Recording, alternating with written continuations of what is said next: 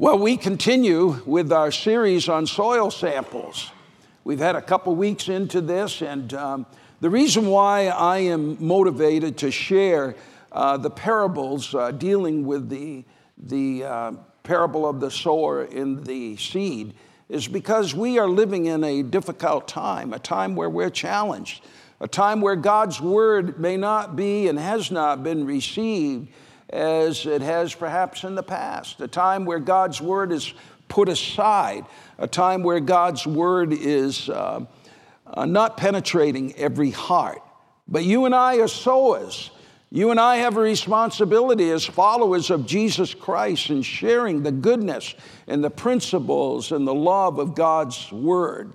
As we look at this particular subject in the parable of the sower, it concerns a sower who scatters seeds. And some may think, well, he's pretty careless. In the scripture, it seems like the seeds are flying everywhere. Well, that's true of us. We never know where a seed is going to take hold. Last week, we looked at the life of Aggie Flood Hurst. And as we looked at her life, we saw that it looked like a whole lot was not being done on the mission field in the Belgian Congo. But God used her family. One seed took root and it multiplied, as the scripture says.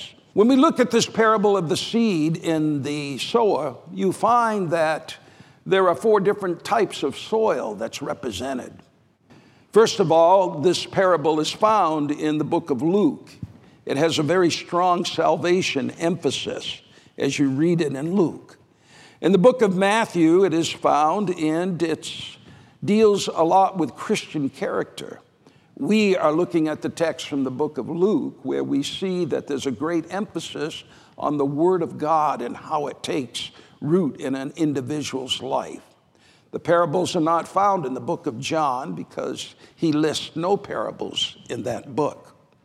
But the parable of the sower and the seed, it concerns the type of ground that the seed falls upon. Let me remind you of those types of ground. The first type that is mentioned is that of the hard ground, or it's referred to sometimes as the path, or it could be referred to as the wayside. That as the sower spreads the seed, it falls on the hard ground, and the hard ground prevents the seed from sprouting at all, and the seed becomes nothing more than bird food. The birds love it. They can pick it up and plug it from the top of the soil. The hard ground represents someone who is hardened by sin.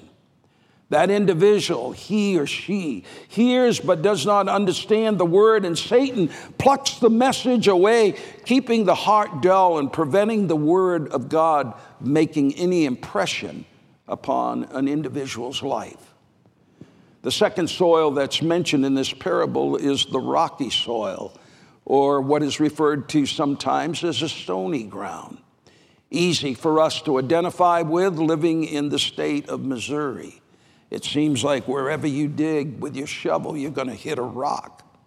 But the rocky or the stony ground provides enough soil for the seed to germinate and begin to grow, but because there is no depth to the roots, the depthness of the earth, the plant does not take root, and it soon withers when the sun beats down on the plant. The stony ground pictures a person's heart, he or she, a man or a woman who professes delight in the Word of God, and they're excited about it. However, their heart is not changed, and when trouble arises, that so-called faith quickly disappears. The third soil that is mentioned is that of the thorny ground. It allows the seed to grow, but the competing thorns choke the life out of that beneficial plant. That plant that has been put in the ground expecting a harvest. The thorny ground depicts a man or a woman, one who seems to receive the word, but whose heart is full of maybe riches. Perhaps the heart is filled with pleasure. There could be lust, sinful situations, and the things of this world, they take time and attention away from the Word of God, and this particular soil ends up having no time for the Word, and therefore it dies out. The fourth soil is that of the good ground.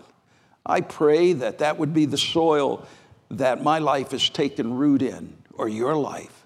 The fact that you're listening today, the fact that you're here, the fact that you are on your computer somewhere, hopefully that represents the truth in your life that you are in good soil. You receive the seed.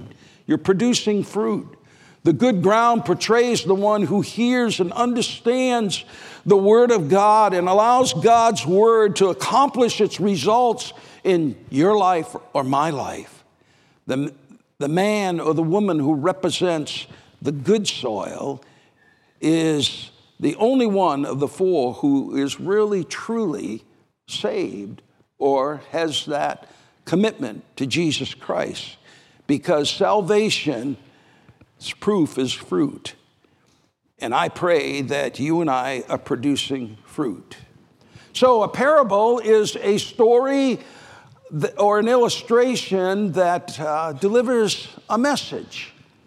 And we see Jesus uses parables often. Matter of fact, from this point on in the New Testament, Christ used parables more often in a way to teach.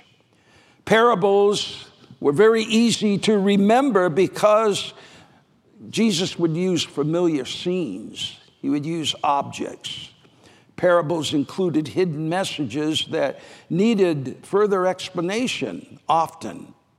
And the other thing is that the hidden meaning challenged people to ask questions and allow Jesus Christ to speak to the unbeliever.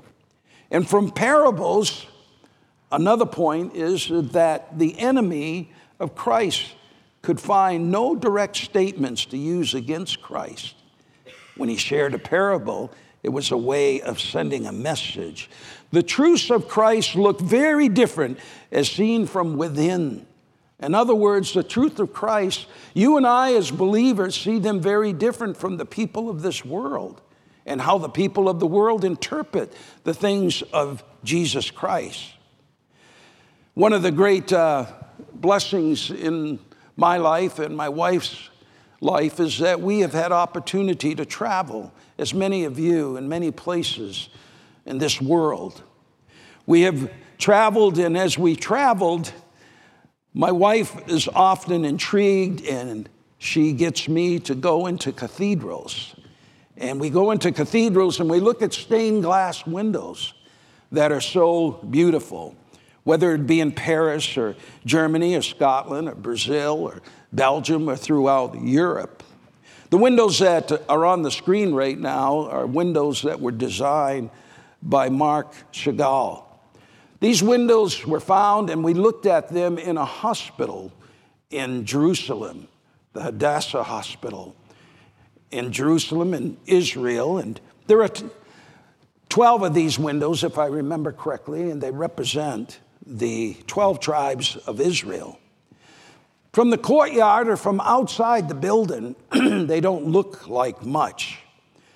But boy, when you go inside a cathedral and you look out through the glass, what a story they can tell you.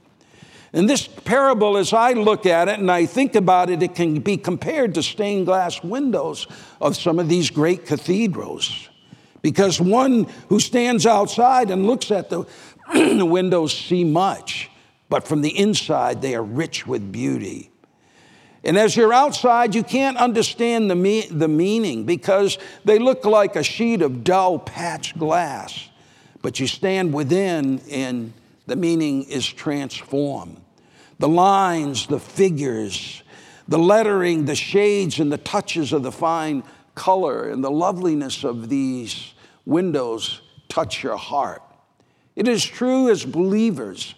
When we look at a parable, we know that Christ's illustrations, he makes it clear that the believers can understand, but those who are unbelievers, sometimes it can be quite difficult.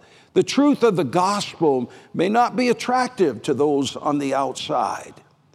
to the person who walks the streets in Tibet, or to the individual that may live in our neighborhood, or to the leaders of our country or our world, or to other individuals, the things of the gospel, they see no beauty in them from the outside.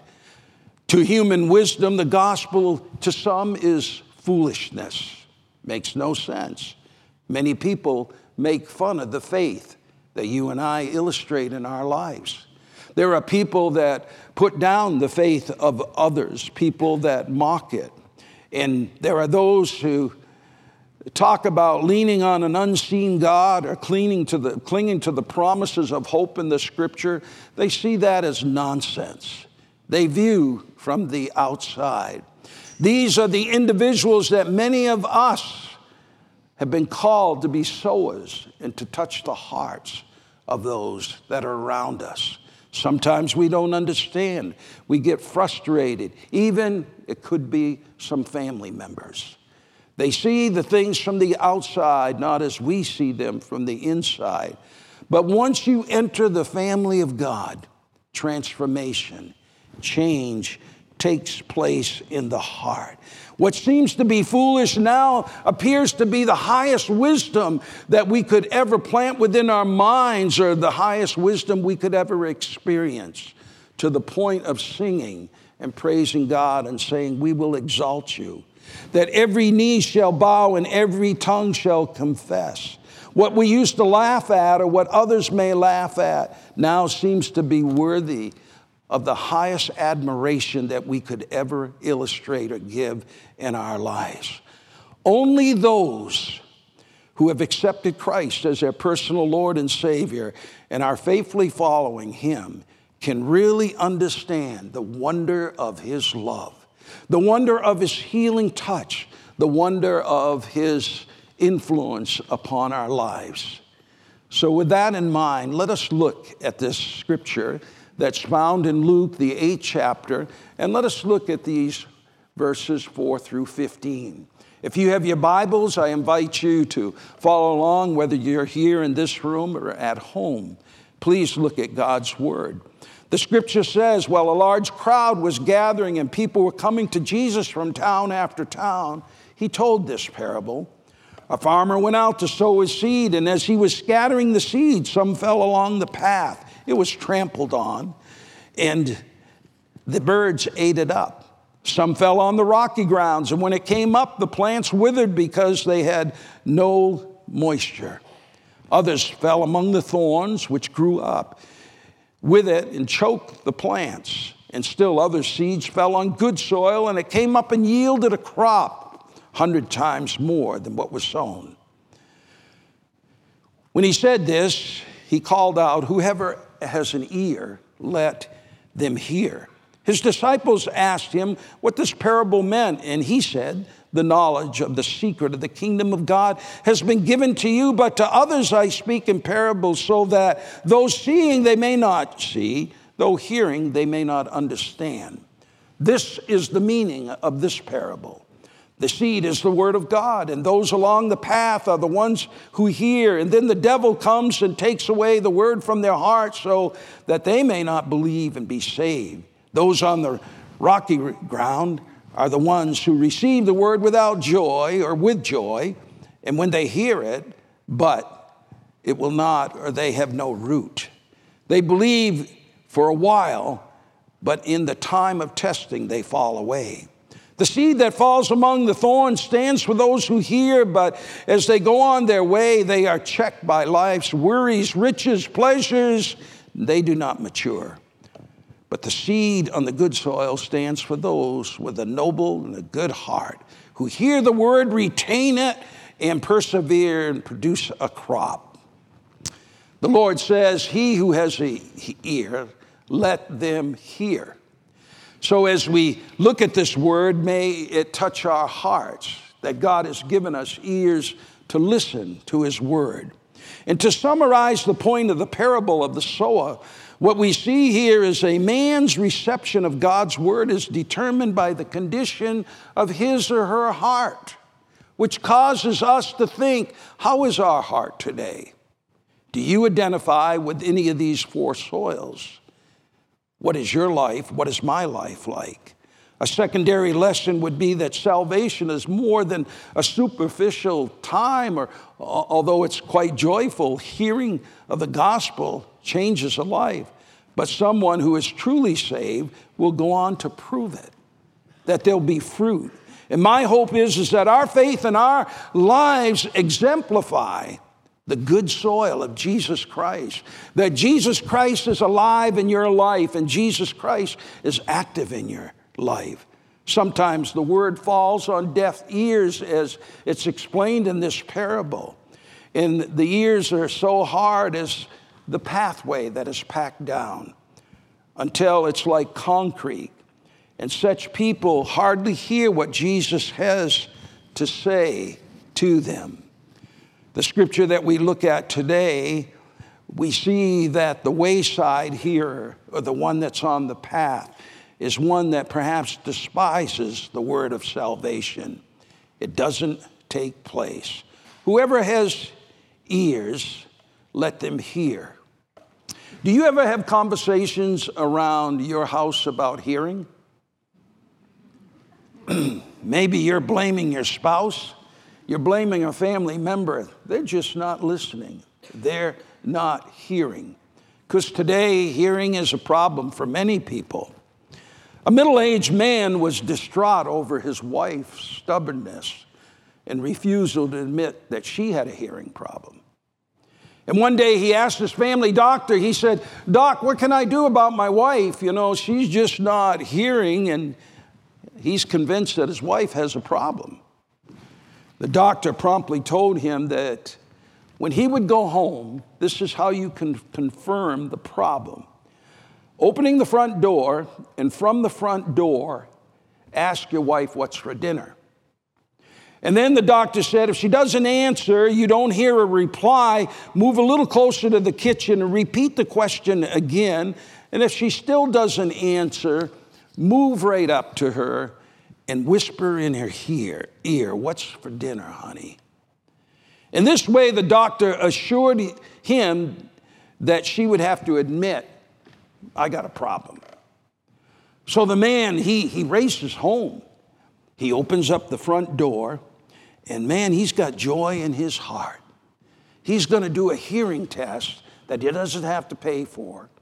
And so he opens up the front door, and he says, "What's for dinner, honey?"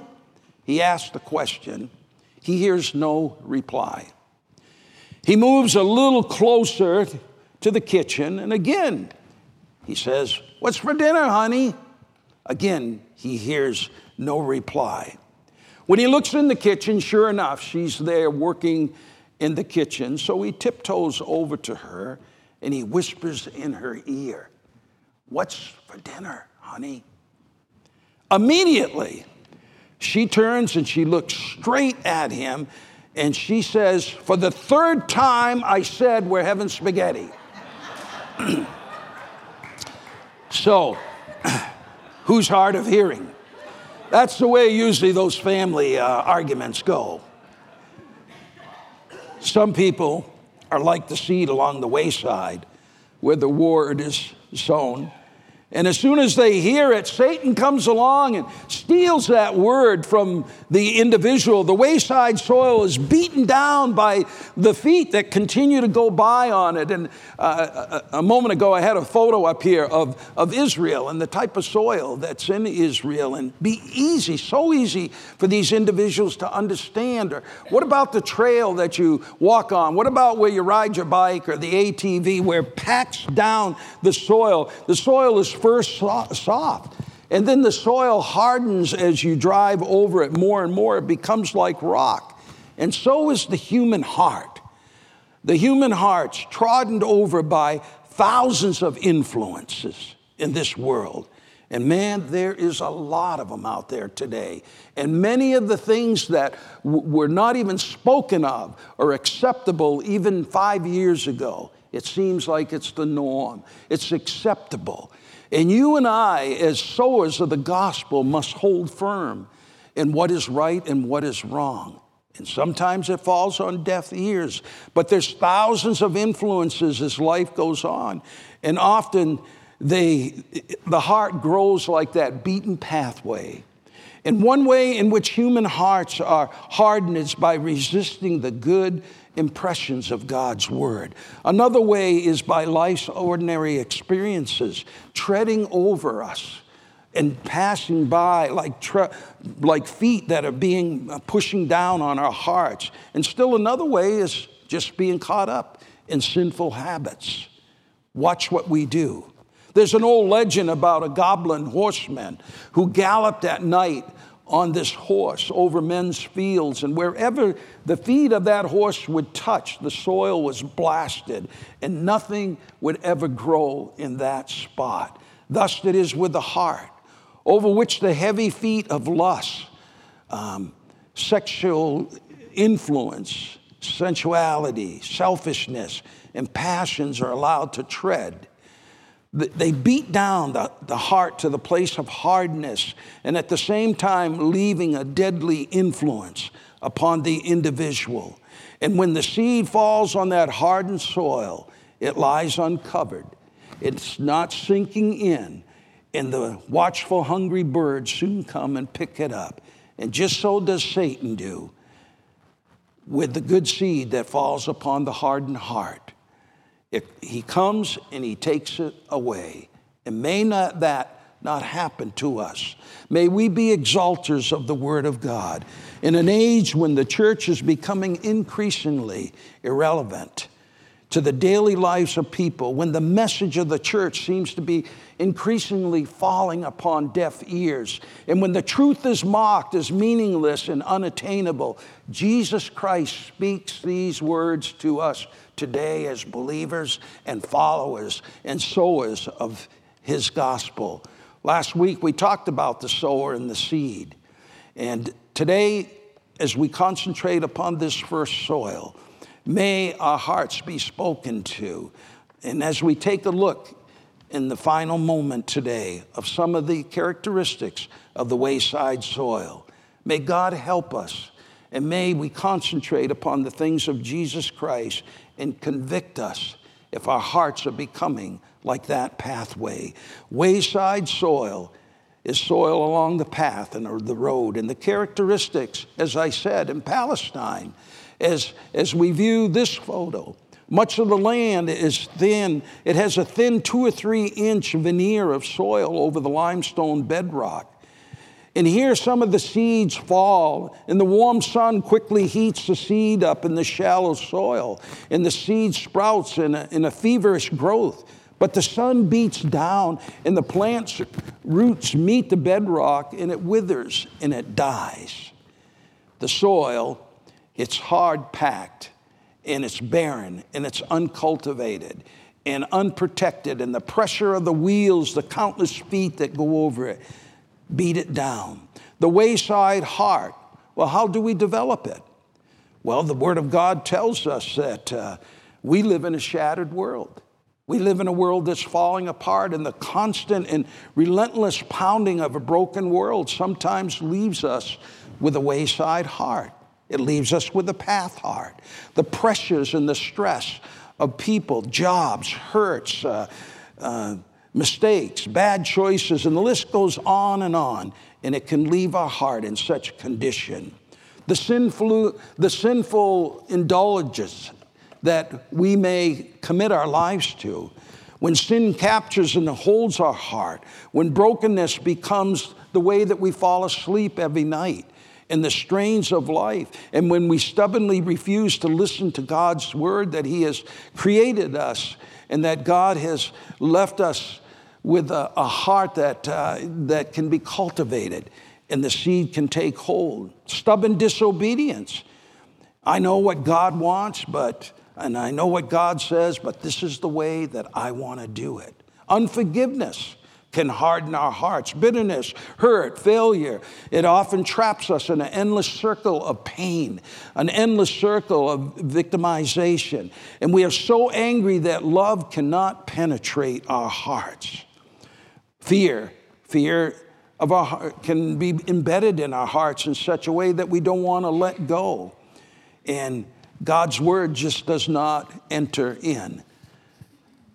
Some can be stagnant in their Christian walk. God help us. And sometimes we've been around the church so long, we forget that we are the church. And we become stagnant. We act like full-grown 2-year-olds, demanding our own way and pushing people down on the playground. May God help us that our hearts do not get hardened. So how do we change our hearts? I guess the easiest way that I can illustrate this to you is what I call a drag box. I have a drag box on the back of my John Deere tractor. And boy, the soil in the driveway at our property can really get trodden down. It can get beaten down. And so I sometimes call a friend. I call my friend Don, say, come over and take my drag box. And he drags that soil, and what the drag box does, it has sharp blades that tears into the soil. It lifts it, it turns it over completely. And as it does, it exposes a darker soil and that has not been seen in the light for a long time because it's trodden down. In this violent upheaval of these blades, they turn the soil over, exposing it and changing it forever. You cannot change and stay the same way. Faith that only touches the surface of your life is no faith at all. May God do a work in each one of us. May God turn that soil over in our hearts. Another way is to pray for rain. Pray for rain. Well, what does that mean? I love doing house calls. I love to go and pray for people. I love to go to the hospital. And I especially love these calls. I got a call the other day to go into visit a house because their 1960 Nash Metropolitan wasn't starting. Boy, I love those calls. So I go over and I see Judy Wacker, and her car's not starting. I tinker with it for a few moments, and all of a sudden, music to the ears, like that beautiful saxophone today. The car's running. How did you do that? Well, I tinkered with it a little bit, and I got it going for you. Check today, and it's still starting up. But you know what? We can't tinker with our spiritual lives, folks. Sometimes we like to do it to make them run. That is the work of the Holy Spirit. The Holy Spirit, we simply must surrender to the reign of the Holy Spirit and pray for that reign to touch our lives. Pray for that reign to be magnified in our heart, letting it penetrate us and filling us, not from within, but from without. God, send your power to us right now. Holy Spirit, come and rain down in my heart to make it ready to receive the word that you have for me. Beware of the wayside heart. Protect the seed of the heart. Do not get apathetic. Do not get lazy in your Christian walk, but protect it. Protect God's seed within our life. So Jesus Christ brings to this world seeds of spiritual things, plants them in our heart. May they take root. They are seeds of life. They are seeds that want to reproduce, seeds that we see 100-fold. In closing today, Jesus Christ is the greatest sower, but we are sowers also. Change our heart, God. Do a work within our lives. We should sow good seeds wherever we go. How do we do it? We do it with kind words, speaking kindly. We do it with sympathetic characteristics. We do it as words of comfort and cheer and hope. You can do it by writing a letter. You can do it by touching a person's heart. You can do it by leaving the 99 and going after that one, the one, hoping that the word of God will multiply in that individual's life. We do it by scattering God's word. Let's be good influences for this world around us. Let's be sowers that will sow everywhere, just as the sower did. Threw the seed everywhere, realizing that some is going to fall on ground that's not going to take hold. But having the hope that maybe that little crack, it'll fall in and it'll multiply 1, 2, 3, 100 times because the word has taken hold. So today, I've described different soils. Which one represents your life?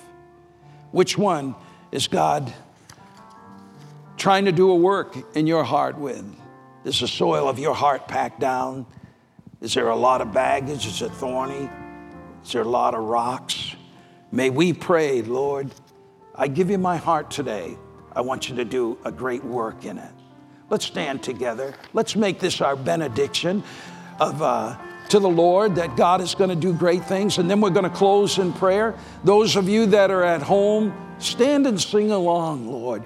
It's my desire to honor you. It's my desire that I bow down before you, and every tongue shall confess. Thank you, Lord, for your goodness and your love.